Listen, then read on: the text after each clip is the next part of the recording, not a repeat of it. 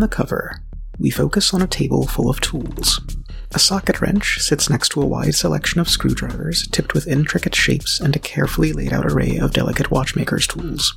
Sitting in a cradle is a hammer with a piece of masking tape along the haft with careful handwriting that reads, "In case of emergencies." In the background, we can see the aged form of Professor Paradox carefully repairing what remains of his time machine. Hindsight Finale, Part 2, Stress Fracture.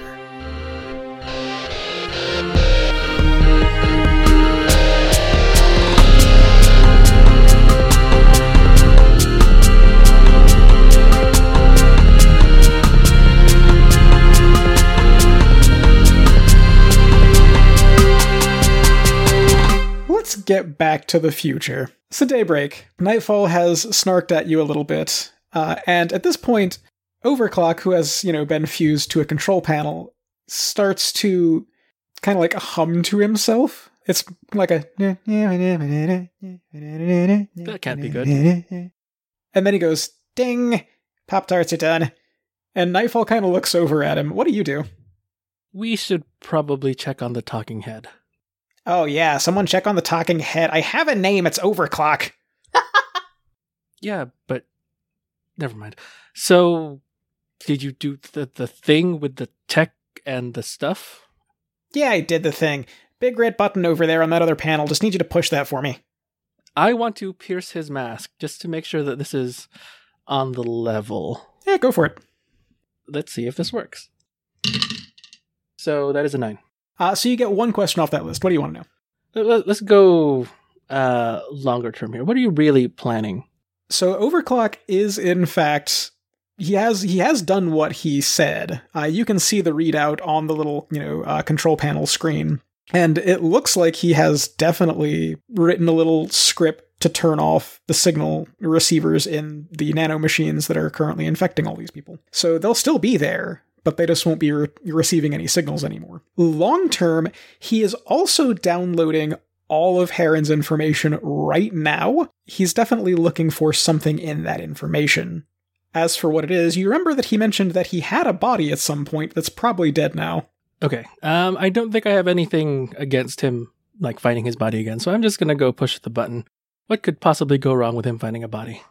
You go over there, you push a button, and nothing immediately world-shaking happens, but we do get a couple of panels of big swarms of people that had been acting as a hive mind, and we see them shut down and just collapse, and then the next panel is them starting to stand back up, and some of them are holding their heads and looking around, and then they all just look honestly a little freaked out at each other because they're not used to being in a crowd this size and being able to control their, their own bodies. And that swiftly turns to relief. So that's the first step in saving the future. And Nightfall kind of looks over at you. Yeah, Regime has nothing against that. We've been working on fixing this thing for a while anyway, so good on you. Cool. Next step. Beating the Regime. Yeah, good luck with that, kid. Thanks. And he walks over, and he kind of looks you up and down. This is weird as hell, but I guess I shouldn't be surprised. I've been working on time travel for, 10, 15 years now. How did you even get here? So I was fighting Hex, and then suddenly there was a bright light, and then I was here. See, because I remember that fight, and Hex kicked my ass. Definitely didn't get to that point yet. I totally had him. Yeah, spoiler warning, you're gonna lose that fight. It's alright, though. You kind of make a name for yourself afterwards. You have a good career. Help a lot of people. And then Axiom happens.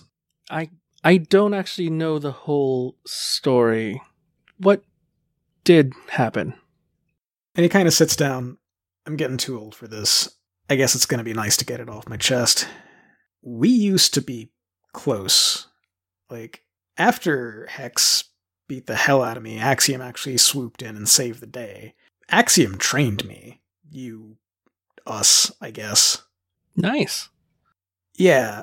And then sometime around the 2020s, I guess, something changed. He responded to a distress call on the moon. And, when he got back, he was different. Kinda angrier. eventually he got fed up with Kopi trying to tell him what to do. I guess they had something on him, and he decided to go nuclear and just break in, take all their files, and they keep records. And a lot of them have actual civilian IDs for a lot of heroes. I didn't know they went that far. In a way, it makes sense. It helps to have demographic information, and honestly, they were pretty nice. I don't think they ever actually intended to do anything with it, but the fact that it existed was a problem. Axiom took it out at every hero, every fragment, every villain in North America. So why didn't anyone stop him? You tried. You got your ass kicked. That doesn't sound like me. Yeah, well, you know your history. What do you know about Axiom? Hero, never really knew exactly who he was. I think there have been a couple of them, maybe? Yeah. So the first one was a guy named John Ackman, a tank driver back in World War II. Rescued a bunch of aliens from Nazi experimentation. And they thanked him by giving him this nanotech energy suit. That's the Axiom suit. Second one, a guy named Garfield Glenn, back in the 70s through late 80s, early 90s, so about where you're at. Hell of a nice guy. Died in prison. And then there's this one. And I would be lying if I told you I had any idea who's under that mask, but they have been for a damn long time now. And this one, and he kind of like gestures around, is the one that blew up half a damn city, knocked over every hero in North America, and took over most of the Northern Hemisphere. And you're still working for him? What are the options? Stopping him. Yeah, we tried. And you know what I figured out? Most people that tried don't get a second chance. So sure, I work for Axiom, and I find people that are trying to overthrow the regime, and I put them in prison because at least they'll be alive the next day. So you're telling me you gave up? I made the best of a bad situation. I can't believe I turned into you. Yeah, well, I can't believe I was ever as naive as you. And at that point, I actually want to move over to Stellar. I will fight you, Jeremy. Alright, so I see these weird dino people coming towards me. Yeah, so you see a bunch of people in cybernetics, and they all kind of have different animal motifs. So one of them is styled like an eagle, one of them is styled kind of like a rhinoceros, one of them is styled like a big cat. Like, they all have different motifs to them. As they land in the square, you can see the ones further off are starting to filter out into the city, but a large contingent of them look like they're heading towards the Kopi Pyramid. So what do you do? So, Stellar's going to, she's drawn her sword, and she's kind of like do this thing which, spins around, and a bunch of, light bursts out from around her, and eventually she, spins and, does a slash in the air, and I'm going to use time for the show. When you put on a flamboyant display of your powers, roll plus superior. On a 7 and 9, name 1 NPC present. On a 10 plus, name 2 NPCs presents. The named NPCs must either volunteer help or information, express admiration, or ask for your help. GM's choice. On a miss, your display catches someone watching in the wrong way. That is a 7. So on a 7 to 9, you name 1 NPC that is present. And who are you thinking of here? Well, I would like to name the NPC Horace. I think she might be here. I think she's coming into the scene. I think the way this works out is that Horace was actually at this little shop where you and Olivia were having your tea date, and she was just having a her day. She's not superheroed out or anything. She's just, wearing plain clothes. She's got her hair up in kind of a little bun. And as you're doing this display, she is getting back up after being mind-whammied. She's recovering very, very quickly. And you can see behind you, there is a lady in this cafe who is on fire from, her shoulders down. And she is just stalking out of that cafe.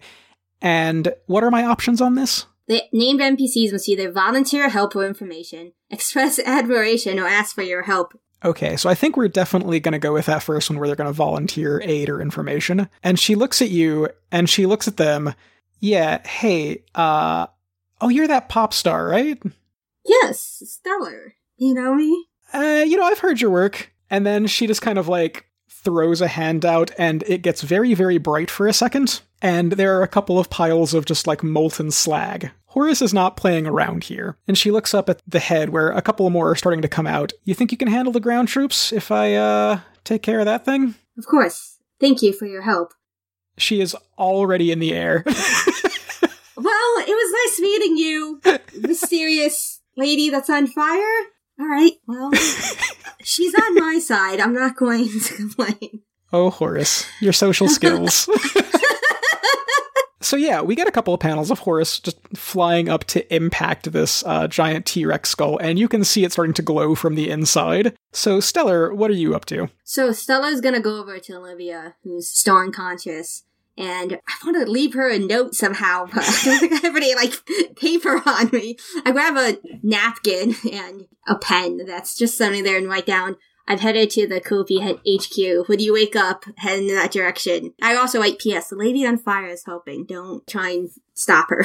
I will leave it on her and head towards the Kopi HQ. So you are pursuing this group that is heading towards the Kopi HQ, and this is the main group of them. So as they are going, one or two of them at a time will splinter off, and they're usually heading into what looks to be the traditional Apex City warehouses, some of which, are used to house things for, Heron Biomedical, or this very small up-and-coming group called Phoenix. Usually biotech or technological things, but the main group of them are still heading towards Kopi. So you catch up with them as they're getting to the pyramid, and at that point I actually want to go back inside that to a laboratory with Kieran.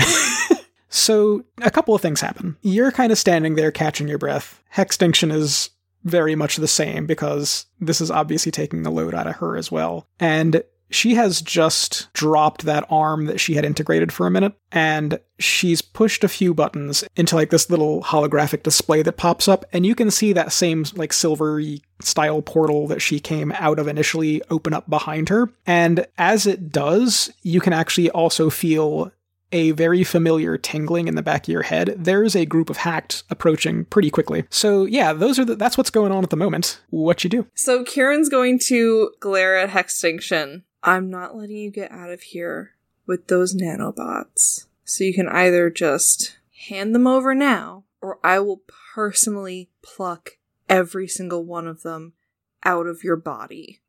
I think that sounds like a provoke someone. -2 for guilty brings it to 6, but +1 superior, 7. On a 7 to 9, they can instead choose one. So you are going to gain influence on Hextinction, and she just kind of tilts her head to one side, kind of like a bird. What you said kind of sinks in, and she looks back at the portal that she could just step through, and then she looks at you. What do you mean? And this is the first time you've heard her talk, so at least she's interacting now. What do you mean? What do I mean? The nanobots you literally just took. Why would you want to stop me? I need to stop you. And she kind of narrows her little dinosaur eyes at you and sniffs the air a little bit. You have them. You know how it's going to be in the future. You've been there, right? Yes. No more conflict, no more war. Everyone has unity of purpose. I've seen it. I don't know what you think you've seen, but I've lived it. There's still conflict that doesn't end. This doesn't fix anything. It just makes it worse. You know what? I actually do want you to provoke one more time. Okay. And on the upside, you now have influence, so that's a +1. I rolled a 12. She kind of steps forward, and you can tell that she's very, very confused. And she waves a hand back, and the portal closes. Tell me what you've seen. And at that point, let's get back to Paradox's base, where Paradox and Petrine are recalibrating a time machine. So Petrine is sort of working on this, but as she's working on it, she's clearly trying to work herself up to say something. So you are near the end of your life, and you are sort of a mentor figure, yes? I guess you could say that. So this is the perfect time for you to give advice to others. Sure, I've got 10 minutes to live. What can I help you with? If you know something that could do something, but it would harm you and others, and you had no way to tell them what this something was, what would you do? Listen, I have 10 minutes to live. Please do not beat around the bush. I know how to put a stop to everything. But if I do, it will kill me. But it will kill Extinction and Horsehead as well. Okay, here's the thing. I've been around the timeline quite a bit. I've been from one end of creation to the other, and I mean that quite literally. Heat Death of Universe, spectacular, by the way, strongly suggested. Do you know what every martyr I've ever met has in common? No. They're all dead. And do you know what happened to the universe after they died? Everything that still happened. Yes. Literally nothing. You want to fix something, you want to stop something from happening. My suggestion is to live through it so you can enjoy the aftermath. Understood. Now, if you don't mind, I need a torque wrench. Right over here. So I think at this point, we get Hextinction and Horsehead coming back to this kind of main landing room, and Paradox has left the machine. It has been reset, and he has made himself a glass of what is, let's call it strong apple juice. Comics code! And you can see, like, the little lights on his chest machinery starting to blink erratically. And under them you can see this weird, like, green kind of glow. Alright, machine's all set. Just stand on the platform, one of you sit in the thing, pull the lever, you'll get there. I will sit in the thing because I understand how to control this if something is problematic. It's not problematic, I reset it myself, it'll function good as the day I built it. I understand. Wait, I have a question. You've got, 3 minutes? Go for it. As much as you understand time travel, when you make a change, is it multiple causality laws? Like, does the place that we left still exist? Everything exists right now until you change it. You're not in a position to make anything different happen. The timeline is intact. The timeline is always intact. Whatever you do, whenever you do it, that's what happens. There's 2 rules. Just 2. First thing, from a quantum superposition like we're in right now, never observe yourself if you can help it, because as soon as you see something happen, it has happened. You can't change that. That's why I never watch myself die. Oh no! Oh no!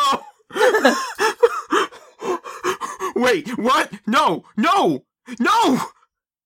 Secondly, and just as importantly, if you're gonna kill a time traveler, make sure you do it outside the standard timeline. Basic time is not very elastic, and let's just say if you run across me, I'd take it as a kindness if you didn't let me die, because it would probably break time. That goes for you and your dad as well. Wait, no, you, I have to change it! I can't let it happen! And I think he starts to, like, lose consciousness at this point. Oh. I think Extinction breaks down for a second. Like, just completely unintentionally, she's completely ruined her chances of, in her mind, like, atoning. Extinction. You can control everything around here, right? All the computers were watching stuff. Can you find a video of him dying somewhere else? Make him watch his own death, not here. Sure, let's try that. So you take him to the viewing room, right? Yeah. And there are a bunch of these dials that are just marked "Do not watch." We're basically trading his quantum immortality to save him now. Yeah. Yeah, we flip one of the "Do not watch." Okay. I'm gonna give you an option. So there's 2 that are fairly recent. There's one in the 1940s, and there is one in the 1990s. Which one do you want to show him?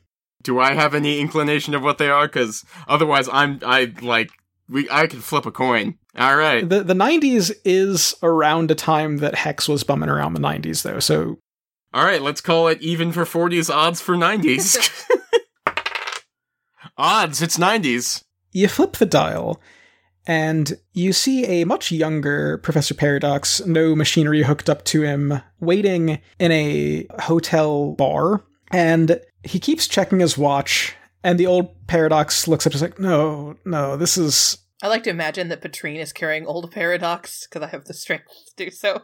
And eventually, a couple of people come in, they have a short conversation, and you see a portal open up behind Paradox, and Hex steps through it, and very quickly, Hex actually plants Paradox's face into a table, has a short conversation with the other two, and then steps on Paradox's neck. Oof. And It was the 90s. It was the 90s.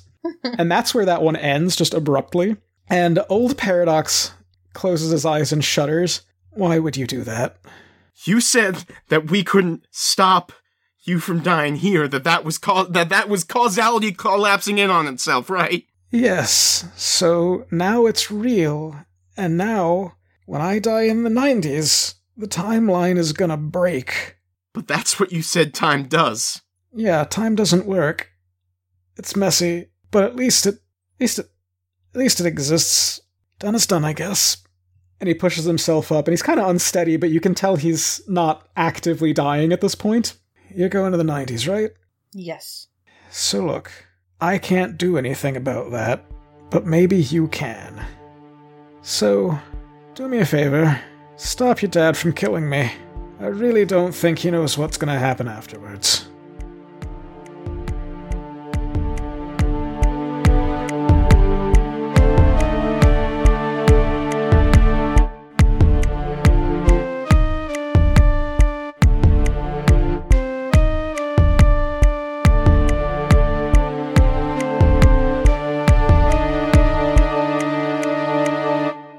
Masks: A New Generation is written for Magpie Games by Brendan Conway. It is made of gold, silver, and bronze. Also the future, which may or may not be doomed. Daybreak is played by Eric. You can find him on Twitter at PrimeFactorX01 or listen to him play a silky smooth fae on the Shadows of St. Fleur podcast. Patrine is played by Mac. She's a co-host of Crooked Russian Cam's podcasts, including Gem Jammer and I Will Fight You. You can find her at any of those, or at MacKenzie on Twitter. Horsehead is played by Nick, GM of Real Fantasy Encounters. You can find him on Twitter at RF Encounters. Stellar is played by Charlie. You can find Sir on Twitter at magical_pride, and Sir Podcast Precure Podcast Engage at Prepod Engage. Hextinction is played by Evan Saft, your friendly neighborhood GM on the Rollout podcast. They can be found on Twitter at NamesEquipped or at Rollout Podcast. Stagehand is played by Landon Cornell. You can find him on Twitter at OccasionalGM or on his own podcast, Shadows of St. Fleur, which you can find at St. Fleur Pod. Kieran is played by Vanessa Haas. You can find her being a delinquent on Paradigm Academy, on LGBT&D as Jack the Janus, or on Twitter at Alpaca My Books. Apex City is GM'd by Jeremy, who also writes the music and edits this podcast. Our album art was provided by Fitzsimmons. Find them on Instagram at Fitzonomy. Find us on Stitcher, iTunes, Spotify, or wherever timelines crash together. Follow us on Twitter at Apex City Cast. Thank you for listening, and we'll see you next issue.